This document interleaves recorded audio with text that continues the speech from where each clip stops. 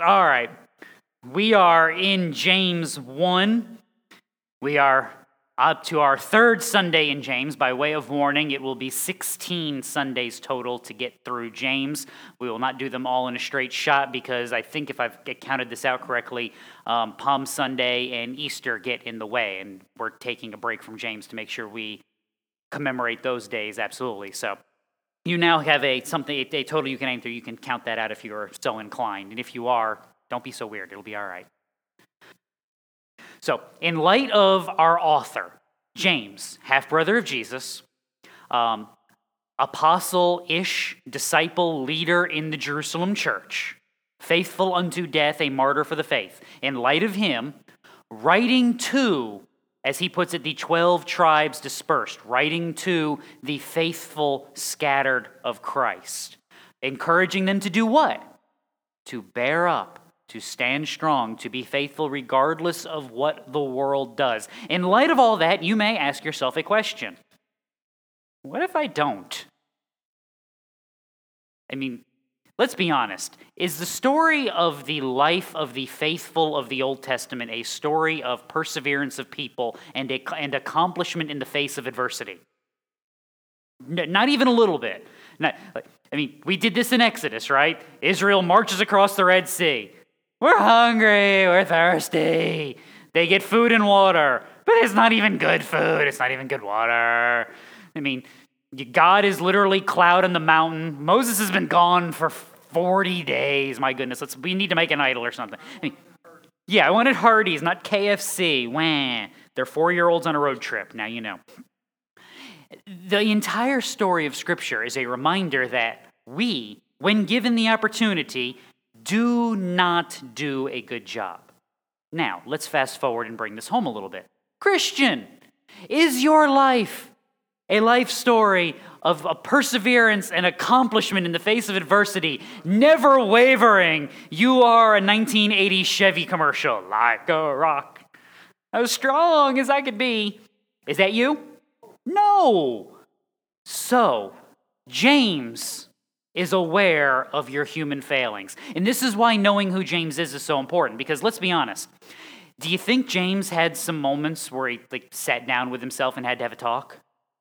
Because while Jesus is engaged in his ministry and performing these miracles and casting out demons and healing the sick and raising the dead, he's over there going, when are you going to stop being crazy and come home? Do you think after the resurrection he was going, oh, I messed up. Yeah, this is okay. Okay, focus here.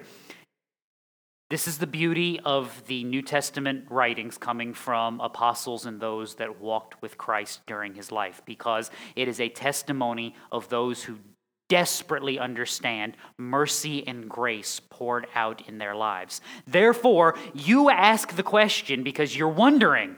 They already wondered, therefore they are answering the question. So you've been told, bear up, no matter what the world may throw at you. And you're going, but, that's okay. James has anticipated that, and that is what this section will seek to answer. Ready to dive in?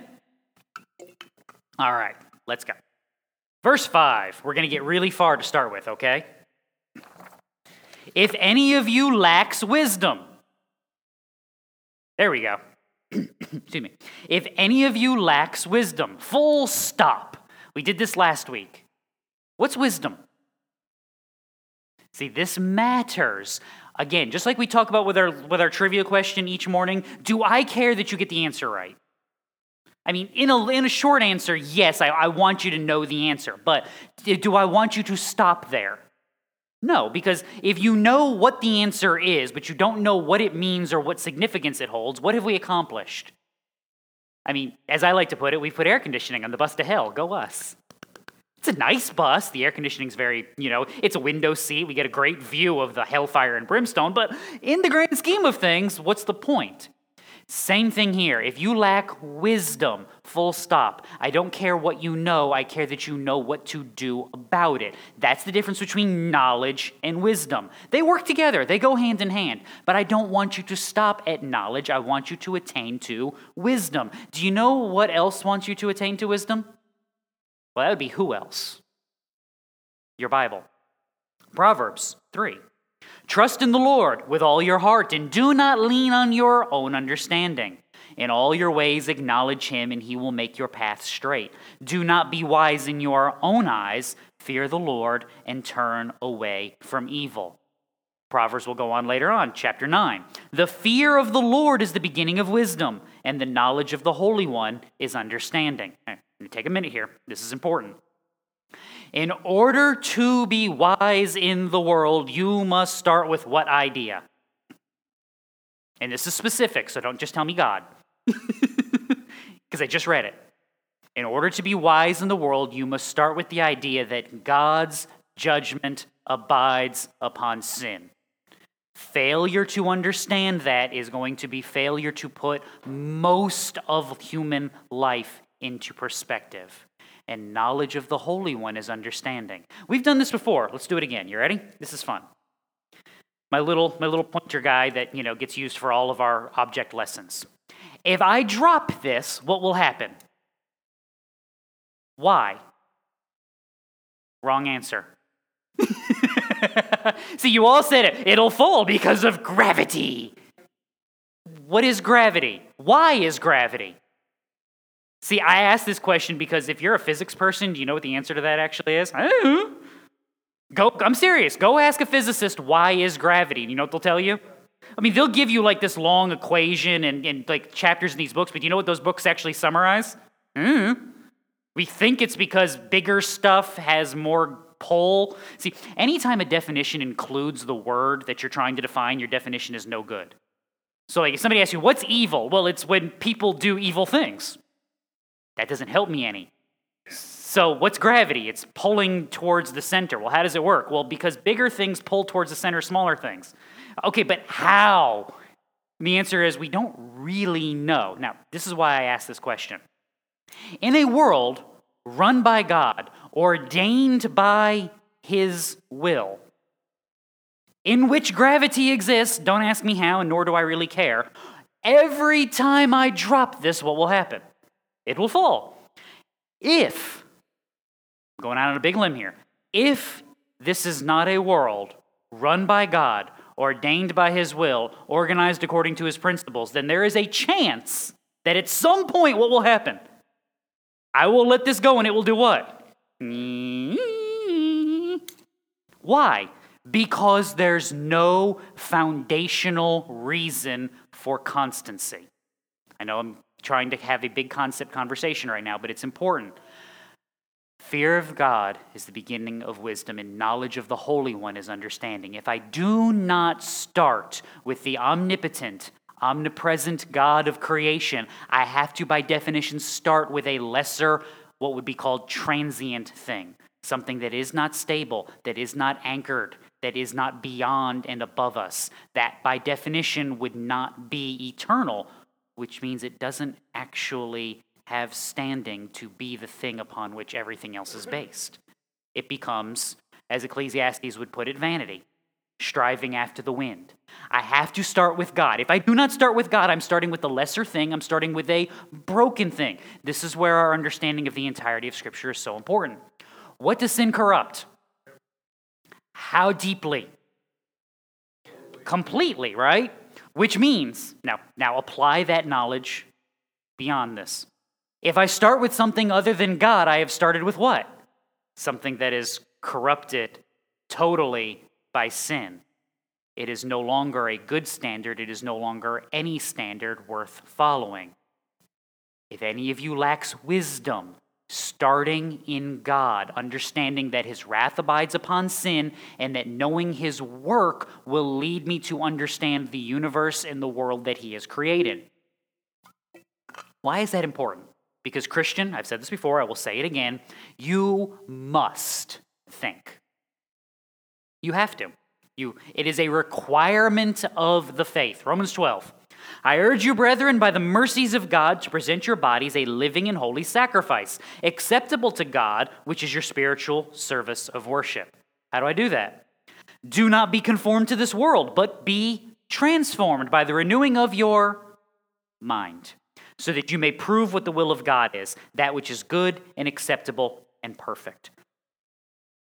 In other words, You must go out into the world and be confronted with things and evaluate them to determine whether or not they are good, bad, or ugly. Just making sure you're still awake with me. Okay. Sorry.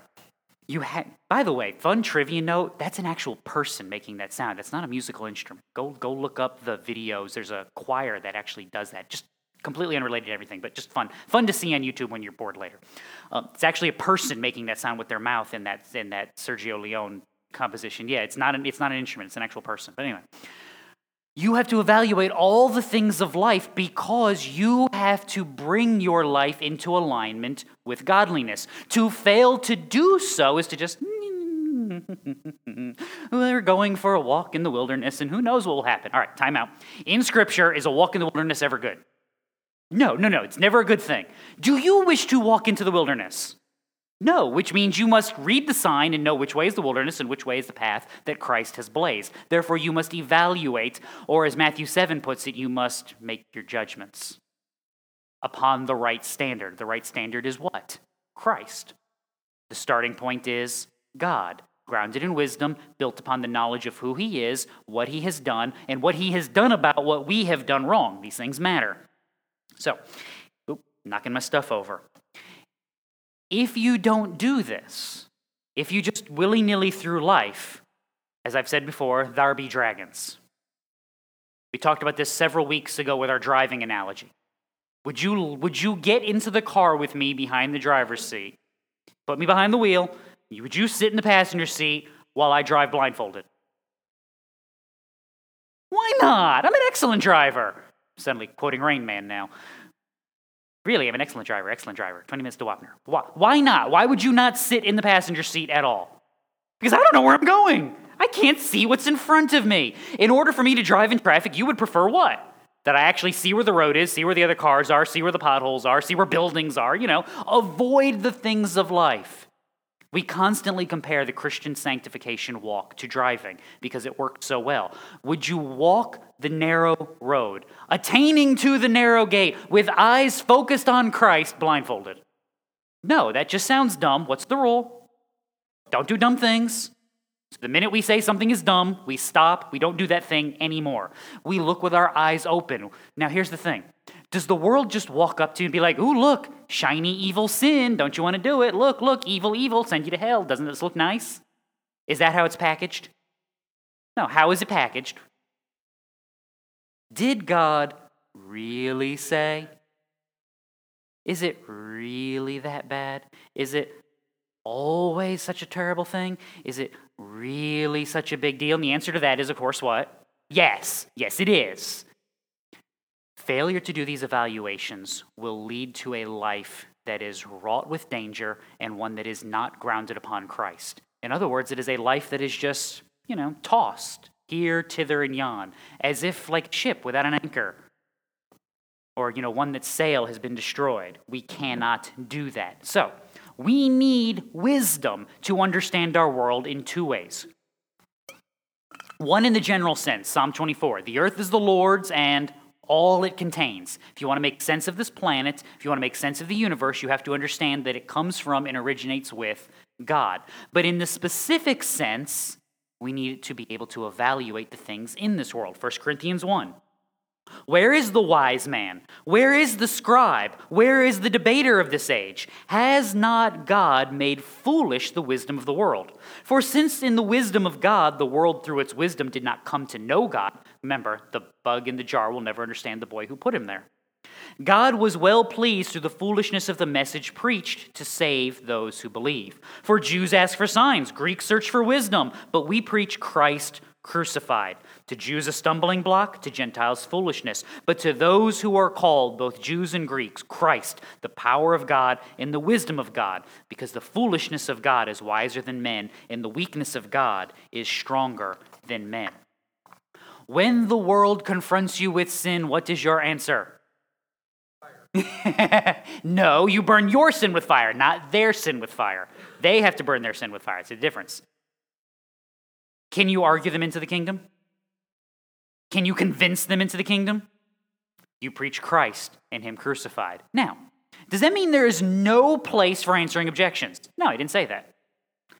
But when confronted with the pagan world, when confronted with the arguments of sin and what would be the good description? The stubbornness of it, the cure is not your rhetorical crowbar prying salvation into them.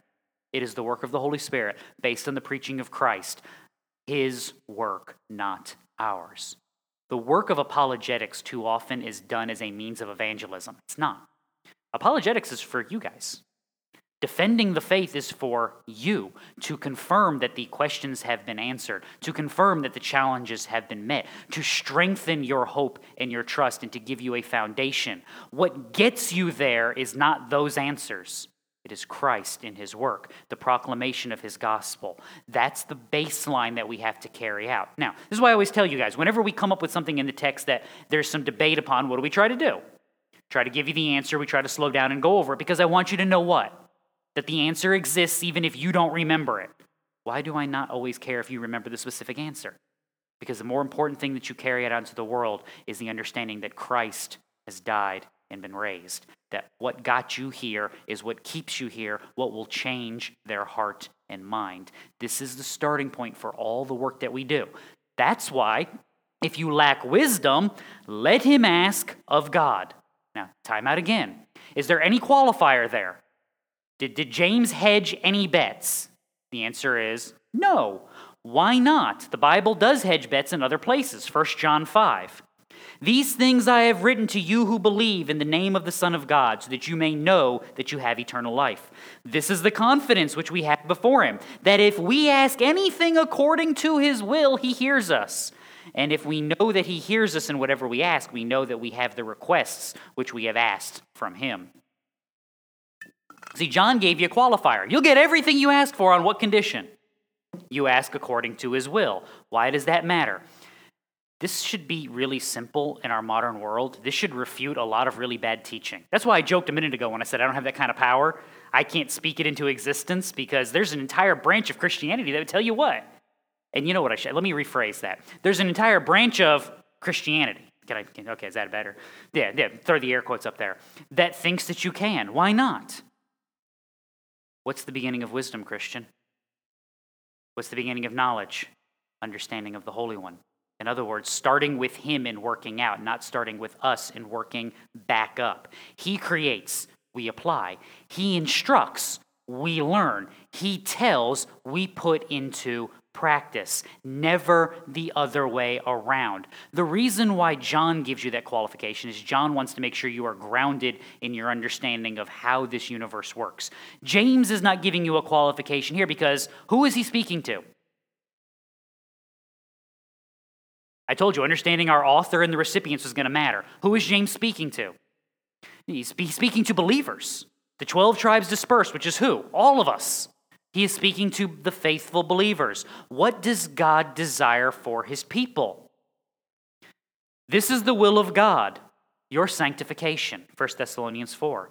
That is, that you abstain from sexual immorality, that each of you know how to possess his own vessel in sanctuary. If I could read, would be all set. In sanctification and honor, not in lustful passion like the Gentiles who do not know God, that no man transgress and defraud his brother in the matter, because the Lord is the avenger in all these things. Just as we also told you before and solemnly warned you. For God has not called us for the purpose of immaturity or impurity, but in sanctification. Again, I can't read. So he who rejects this is not rejecting man, but the God who gives his Holy Spirit to you. Let him ask of God who gives to all generously and without reproach. Why? Because this is the gift to his children. This is what God desires of his people. God does not save you, set you upon a path and go, have fun. We'll see ya. Let me know if you need any problems. I gave you a phone somewhere. It's in your bag someplace. Call me if you get lost. Is that how sanctification works? No. We talked about this. All right. Big theology words. You ready? Paying attention? Salvation is what we call a monergistic work. It has one direction and origination. What do you contribute to your salvation? Nothing. God saves sinners. You bring sin, God brings redemption. That's not exactly a fair trade-off, is it? No. Sanctification is a synergistic word. or synergistic work. It is a cooperative endeavor. You working with the Holy Spirit. This is what's my analogy that I always give you. I always pick on that footprints in the sand thing. Yeah, because we get drag marks, right? It's not so much sometimes that look, are there times when you're carried along? Yes. Are there times when you're drug along kicking and screaming? Also yes. This is probably more often than we'd like to admit. That's why Hebrews 12 is so important, because it reminds you of the discipline of God, that little step it. Okay, I'm getting up. Hang on, all right, we're good, let's keep walking. Sanctification is a synergistic work. The Holy Spirit brings discipline. The Holy Spirit brings instruction. The Holy Spirit brings conviction. And you go, that's probably not where I'm supposed to be. I need to kill that sin with fire, and therefore it is gone, and now I can walk. And then what's going to happen eventually? The Holy Spirit's going to bring something else to your remembrance. He will bring conviction with it. He will bring instruction, and you will do the same thing over and over again.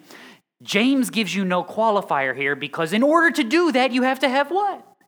Wisdom and knowledge, starting with God. This is a gift of God, a work that he is doing in his children, an accomplishment that he is bringing forth. That's why he can say, let him ask of God, who gives to all generously and without reproach, and it will be given to him. This is the promise of the gospel. This is the promise every single time. You are partially ready and almost equipped, right? Isn't that how the Bible verse goes? For all scripture is God-breathed, so the man of God is equipped and adequate for every good work. That's the Bad Reader's Digest translation, 2 Timothy 3. You are totally prepared. He who began a work will bring it to the day of completion. This is the promise. This is what Jesus said, Matthew 11. Come to me, all who are weary and heavy laden, and I will give you rest. John 6. All that the Father gives me will come to me, and the one who comes to me I will certainly not cast out. Later on in John 10, you come to Christ. The Father has brought you. You are secure in him. You are held in the hand of God. Who pries you out? No one. The good shepherd loses how many of his sheep? None. So you're secure. He will give wisdom if you trust in him. He will give to those who request. But now there's a question. How do you know that you're in? James has anticipated that objection as well. Let's go to verse 6. But he must ask in faith without any doubting. Oh, we were so close. So everyone who doubts is evil, right? Is that what James just told you? No. James has told you to approach God how? In faith. Why? Because we're talking about the fruits of salvation, the work of sanctification that is brought in. Luke 9, Jesus said to them, no one, after putting his hand to the plow and looking back, is fit for the kingdom of God. Why not? This is an understanding of the work of salvation based on most of what I've already explained to you. This is where we start to make our application. If you have understood everything that we've just explained about what it means to come to Christ in salvation and faith and to walk in sanctification, what are you not going to do?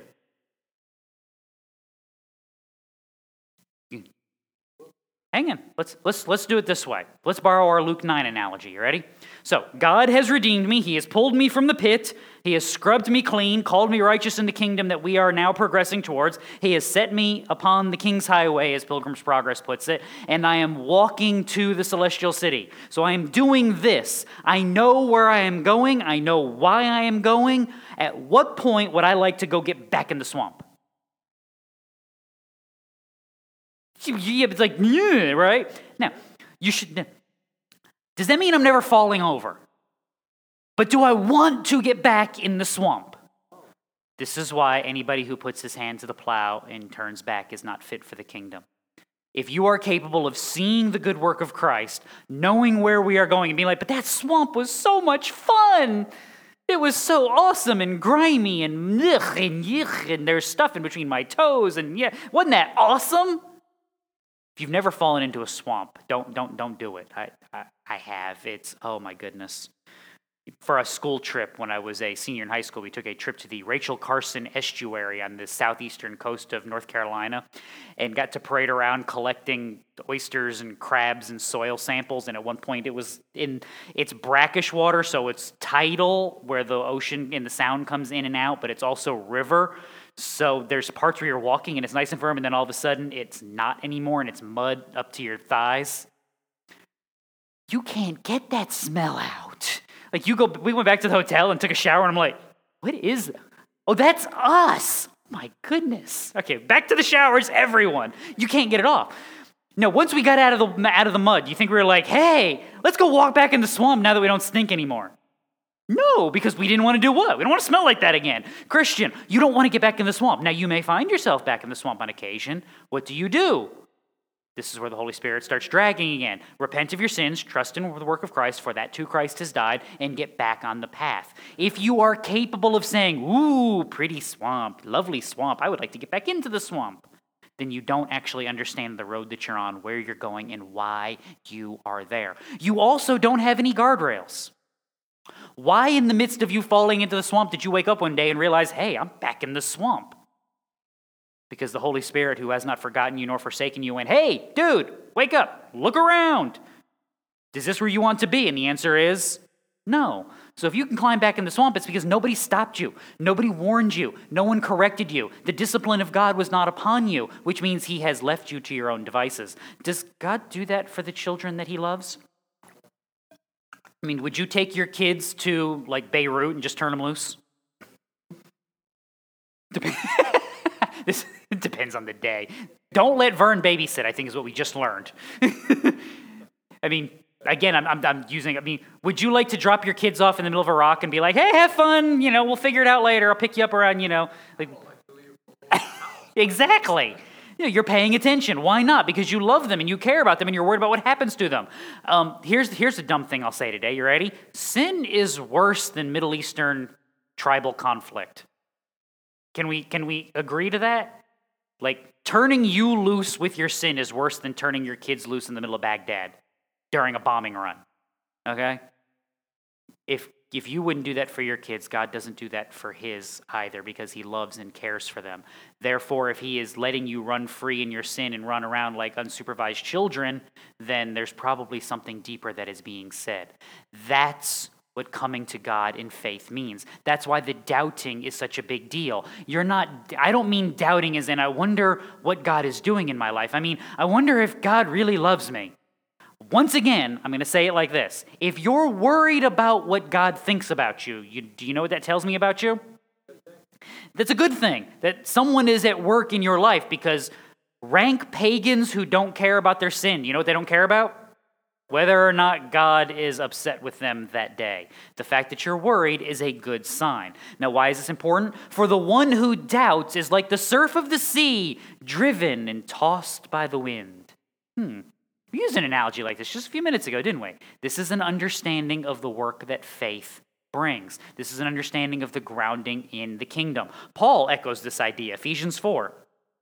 He gave some as apostles, some as prophets, some as evangelists, some as pastors and teachers, for the equipping of the saints for the work of service to the building up of the body of Christ, until we all attain to the unity of the faith and of the knowledge of the Son of God, to a mature man, to the measure of the stature which belongs to the fullness of Christ. As a result, so let's time out real fast. The Holy Spirit has gifted the people in the body of Christ to mature and disciple the members of the body of Christ. Why? So that they will grow in godliness, be carried along to the point of sanctification. As a result, we are no longer to be children, tossed here and there by waves and carried about by every wind of doctrine, by the trickery of men, by craftiness and deceitful scheming. Fun story. I read that and I always think of one thing. When I was a kid, I'm from Connecticut. My grandparents retired to North Carolina, built this nice little house on a man-made lake. It was lovely. And so we would come visit when I was young for 2 weeks a year. That was my parents' vacation. They would take 1 week and spend it with my grandparents, and then we'd take 1 week and spend it on the Outer Banks of North Carolina. My parents, for some odd reason, just loved Nags Head, Kill Devil Hills area. Next time there's a hurricane going towards North Carolina, that spot when they're all camped out, that's where we used to go. And like I said, so you're talking when I'm 6, 7, 8, and my father for years, probably still does actually, has a weird limp in his leg, and it's my fault. Because we were playing around in the water, which is probably about, knee deep, thigh deep for my dad. So for me at the time, it's like waist, mid chest, and I got caught in an undertow. And I remember my feet went out, and I hit the bottom. And you try to stand up, and what happens is the undertow pulls you out, and the next wave hits. So when right about the point you think you're going to get your feet underneath you, the next wave hits you. And then the undertow from that one goes, and you start to feel yourself go in the wrong direction. Well, because I'm this big, guess what that did to me? I'm in the washing machine. Well, my father's 6 feet tall and 200 pounds. He's standing there, and I remember the yank. And I didn't feel it, but my dad felt it, because when I went under and started to wash, he grabbed me and pulled me back. And my head hit his knee, put a big old knot on it for weeks. Probably tore a ligament in there. That's what it looks like to be children in the sea. No foundation, no strength. What was I going to do about that? Nothing. I needed what? I need something strong. I need something anchored, something that understands and explains the world. This is why wisdom is so important, to start with God and move forward, because otherwise you don't have an anchor. You are just in the washing machine. That's what Paul's warning about. So speaking the truth in love, we are to grow up in all aspects into him who is the head, even Christ, from whom the whole body, being fitted and held together by what every joint supplies, according to the proper working of each individual part, causing the growth of the body for the building up of itself in love. See, because here's the other part of this. That anchor isn't just so, hey, look, you made it out alive. Good job. Now what?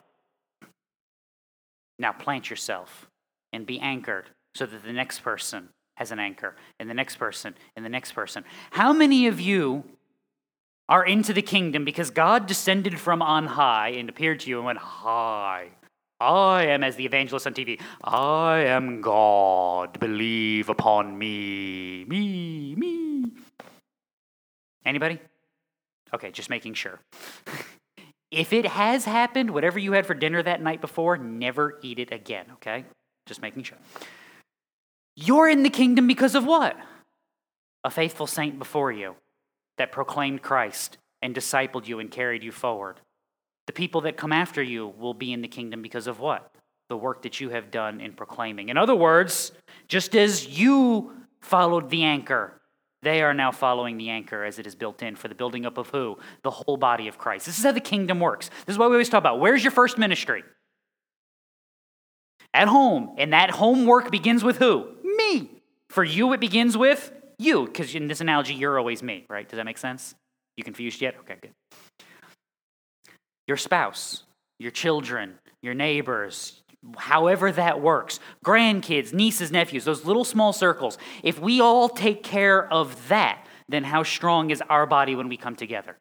Now we can build up one another, dealing with the things and the issues of the world and the sins as they crop up. And what happens now? Now our body is strengthened. Now our community is strengthened. And these, as I always talk about, these little circles, this is how they work themselves out. It starts with each individual disciple doing the work, being grounded, being built up by the work of Christ. This is what James is talking about. Ask in faith, without any doubting, for the one who doubts is like the surf of the sea, driven and tossed by the wind. That's not supposed to be the Christian. That is not supposed to be what we're doing and how we're living in the world. We know why we're doing this, because God is spurring. We know what is being accomplished, our sanctification. We know what the good news is. It is the message of Christ and Him crucified. We know what has changed our hearts and our minds, and therefore we can proclaim it to a lost and dying world. We don't have to know a whole lot else, do we, in order to change hearts and minds? This is the encouragement that I'm trying to give you, because this is the encouragement of your New Testament. We are not wise. God is. And we have standing and we have wisdom only as we stand in Him. I've told you this before. That's why all the little references that I make, well, I can't say all of them because sometimes I think of some during the service, but all the ones that are planned out ahead of time are in your bulletin. Why? so that you can check. And I've told you this, the minute I start contorting and twisting the Bible, what should you do? You should run. How? No. There it is. My wife remembers. Hey, my wife listened to something that I said. You should run screaming from the room. Why? Because when you get up and run out screaming, what will everyone else do? Now, if you're not going to do that, what's the other thing I've given you permission to do when I do that? Throw things at me. That's what you should do. This is when the pitchforks and torches. Denny's like, I remember that part. So the minute someone gets up and runs screaming from the room, the rest of you should be grabbing hymnals, Bibles, or whatever and chucking them at me. Because you shouldn't tolerate it. I have no authority. Let's be honest. How many times? Why do I tell you to pray for my wife? And how do I always tell you that? You don't want to say it because you're trying to be nice. I appreciate that. I tell you all the time, pray for my wife. She's married to an idiot. I tell you that all the time. Because I know me. I'm not good. I'm not wise in this world in and of myself. I have no authority and no standing to tell you to do anything outside of the authority that is vested by the gospel of Christ. Which means the minute we get to something else other than gospel proclamation, we are on dangerous, dangerous ground. And you should not follow unless you can verify that the information is good. Which would start with what? An understanding of who God is, what he has done, and how what I am saying lines up with all of those things. The minute we start getting to, here are 27 ways to fix your love life. Here are 37 ways to have a better marriage. Look, you probably would love that and probably be like, ooh, I can get my little checklist. You want to know how to fix your marriage? Love God. Treat your spouse the way that Paul commands in Ephesians 5 and have fun. Read your Bible. It'll do you good. Be like, 17 ways to be a more productive coworker. 1 Corinthians 10. That's Colossians 3. There's 2. I haven't got 15 more. What are those? Go to work unto the glory of God. Live your life as an offering unto Christ in everything that you are and all that you do. And most of the other things that you're worried about as problems will work themselves out because you are in the right starting place. You are grounded in the fear of God and his wrath poured out against sin, and you understand the mercies and grace of Christ applied in your life. Do that, everything else starts to fall into place. This is a reminder. The minute we're on something else, the minute we say, well, the neurons and the protons are firing in your brain and they're doing it, run. Run. Screaming, throwing things. Always remember those two things. They go together. Now, if you can run screaming and throwing things, then you're like extra. You can carry people with you. It's helpful. Without Christ, we have no foundation. Without the gospel, we have no anchor. We are just spin cycle, going nowhere. The minute we get off of biblical grounding, we are in trouble. This is again why I've told you. Even if you don't have like the specific one, start looking. What in your life should you be unable to ground in Scripture? What's my favorite question to ask you about the things that you do? Why? I care why, because I want to hear a biblical grounding. I want to hear a biblical basis. I want to hear, what does this thing accomplish and how is it glorifying God? If you can't justify how you are glorifying God with X, Y, or Z in your life, you know what you need to do with X, Y, or Z? Kill it. How? Kill it with fire, right?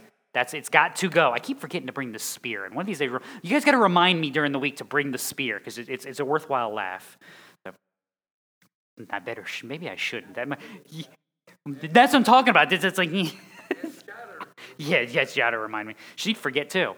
The minute you find the things in your life that you can't explain and ground in Scripture, you have found the next area of sin that the Holy Spirit's been like, I've been pointing at that for like 12 weeks. Where have you been? What have you been looking at? Well, okay, now that you see it, can we kill this together? Because this is what God wishes to do. What's His will? What's His will for your life?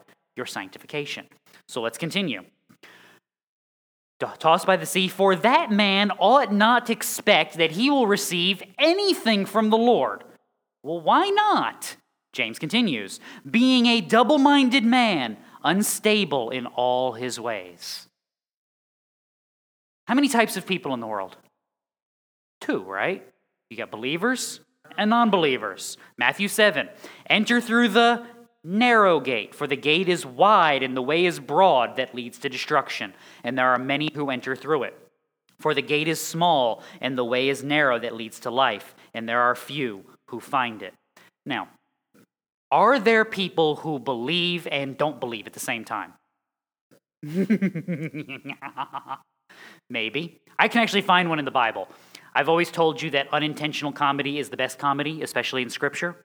And one of my favorite Bible verses is Mark 9. So Jesus has just gone up the mountain for the transfiguration. He has come down the mountain, and they brought the boy to him. Remember, there's this father who has the boy who's demon-possessed, and the disciples can't do anything about it. So they brought the boy to him, and when he saw him, immediately the spirit threw him into a convulsion, and falling to the ground, he began rolling around and foaming at the mouth. Demon's just trying to show off now, isn't he? Oh, look, Messiah's here. Let's do something crazy. Probably.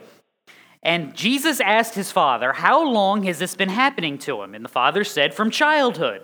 It has often thrown him both into the fire and into the water to destroy him. But if you can do anything, take pity on us and help. What's the problem with that question? Yeah. And Jesus said to him, if you can. Yeah, I always struggle with how to read this. I tell you to do this when you read your Bible. If you ever get into a rut reading your Bible, then stop just reading it. Read it like you would to children. Remember when your parents used to read you good stories, your elementary school teachers, and they do all the voices and they put the inflection? If you ever get bogged down in your Bible reading, take a minute and do that. I'm serious. When someone says, and he cried out with a loud voice, read it like you're crying out with a loud voice. When there's an exclamation point, read it like there's some oomph to it. Do the different voices. It makes it come alive a little bit. I struggle with that one because let's be honest. If you or I were God, how would you have said that? If? Yes. If you were making that movie, it'd be like, if you can, lightning strike, sheep and cows are running for their lives, dark clouds are... I don't think that's how he said it, though. Because that's how we would have said it, because we'd been like, who do you think...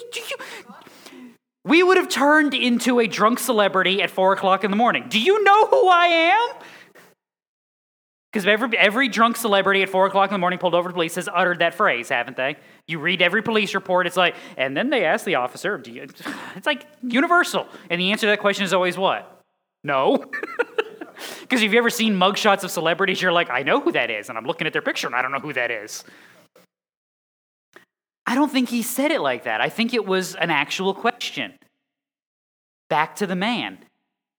Jesus said to him, if you can, all things are possible to him who believes. Immediately, the boy's father cried out and said, I believe, help my unbelief. Pick one man. Is he God in flesh, capable of commanding demons and saving your son, or isn't he? Because if he is, then how should we be approaching this? Without doubting. If he isn't, then should we be approaching this at all? No, not even a little bit. Sorry, there's one eyelash in my eye that's trying to, and I can't scratch that side because I'm smacking the microphone. There we go. Now, let's solve one of your Bible conundrums. Because Jesus has this father who is double-minded and unstable, and is he going to help him? Yes. But James just told you that if you're unstable and double-minded, will you receive help?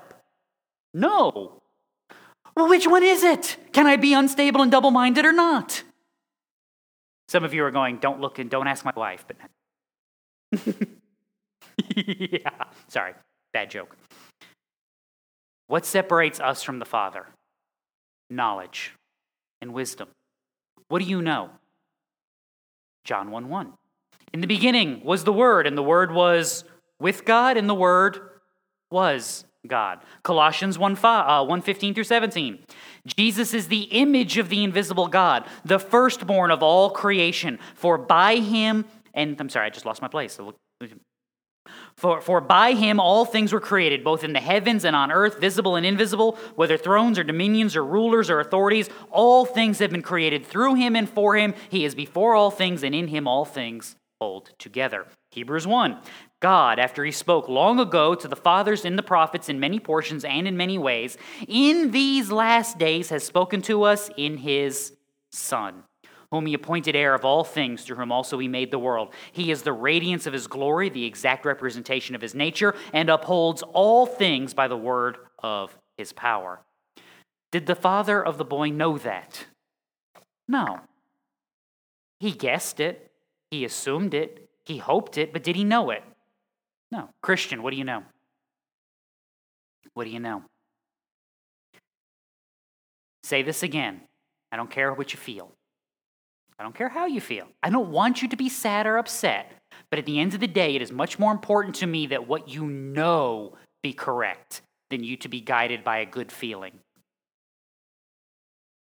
Being guided by your feelings is a surefire way to lead yourself to shipwreck, because your anchor will be planted where? And that's a technical term, because it's not anywhere good. But I want you to live based on what you know. This is again why the entirety of Scripture is so important. Because you see the garden good and perfect, and you see humanity holy and righteous and upright, and you see us do what the second we get a chance to make a choice? And just make sure we don't throw anybody under the bus. If you were Adam and Eve, you know what you'd have done? You'd have eaten the fruit too. You're not better than they are. You just have an iPhone, and that probably makes you worse than them in most instances. Now, carry forward. What do you see? You see God promising redemption. You see God accomplishing that redemption. You see God organizing, orchestrating, directing, accomplishing all of these things in all of these nations down through all of these years, calling a man who's an idolater, promising him a nation and a land, and then working in spite of that man to fulfill all his promises. You see the preservation of a family leading to the preservation of a nation, to the preservation of a kingdom, to the preservation of a family line, so that you would receive the blessings of Christ. Why? Because God promised them. And he is faithful to deliver what he has promised. Christian, you know this. You know it. Therefore, live as a child of God. Did I tell you you'd be perfect? No. Do I expect you to be perfect? Yes. No. It'd be nice, but I know better, because I know what sin corrupts and I know who sin corrupts. So that's why I tell you, I'll tell you, new rule, you ready? You ever tell me about your sin and I have the audacity to act shocked, you get to smack me. Fair deal? Because you know what I shouldn't be shocked by? Evil. Because it's in me, and it's in you, and it's in our children, and it's in our neighbors, and it's everywhere we go. It corrupts the weather, and it corrupts the news, and it corrupts the way that I walk and the way that I think. It corrupts everything. Everything. But I know that God is at work, and I know that he has not forsaken or forgotten. Therefore, I walk how? In faith. 2 Corinthians 4, do not lose heart, but though our outer man is decaying, our inner man is being renewed day by day. For momentary, light affliction is producing for us an eternal weight of glory far beyond all comparison, while we look not at the things which are seen, but at the things which are not seen. For the things which are seen are temporal, but the things which are not seen are eternal. I walk faithfully, knowing that this isn't the goal. This isn't the home. The kingdom is. And I walk hopefully. Philippians 3. Whatever things were gained to me, those things I have counted as loss for the sake of Christ.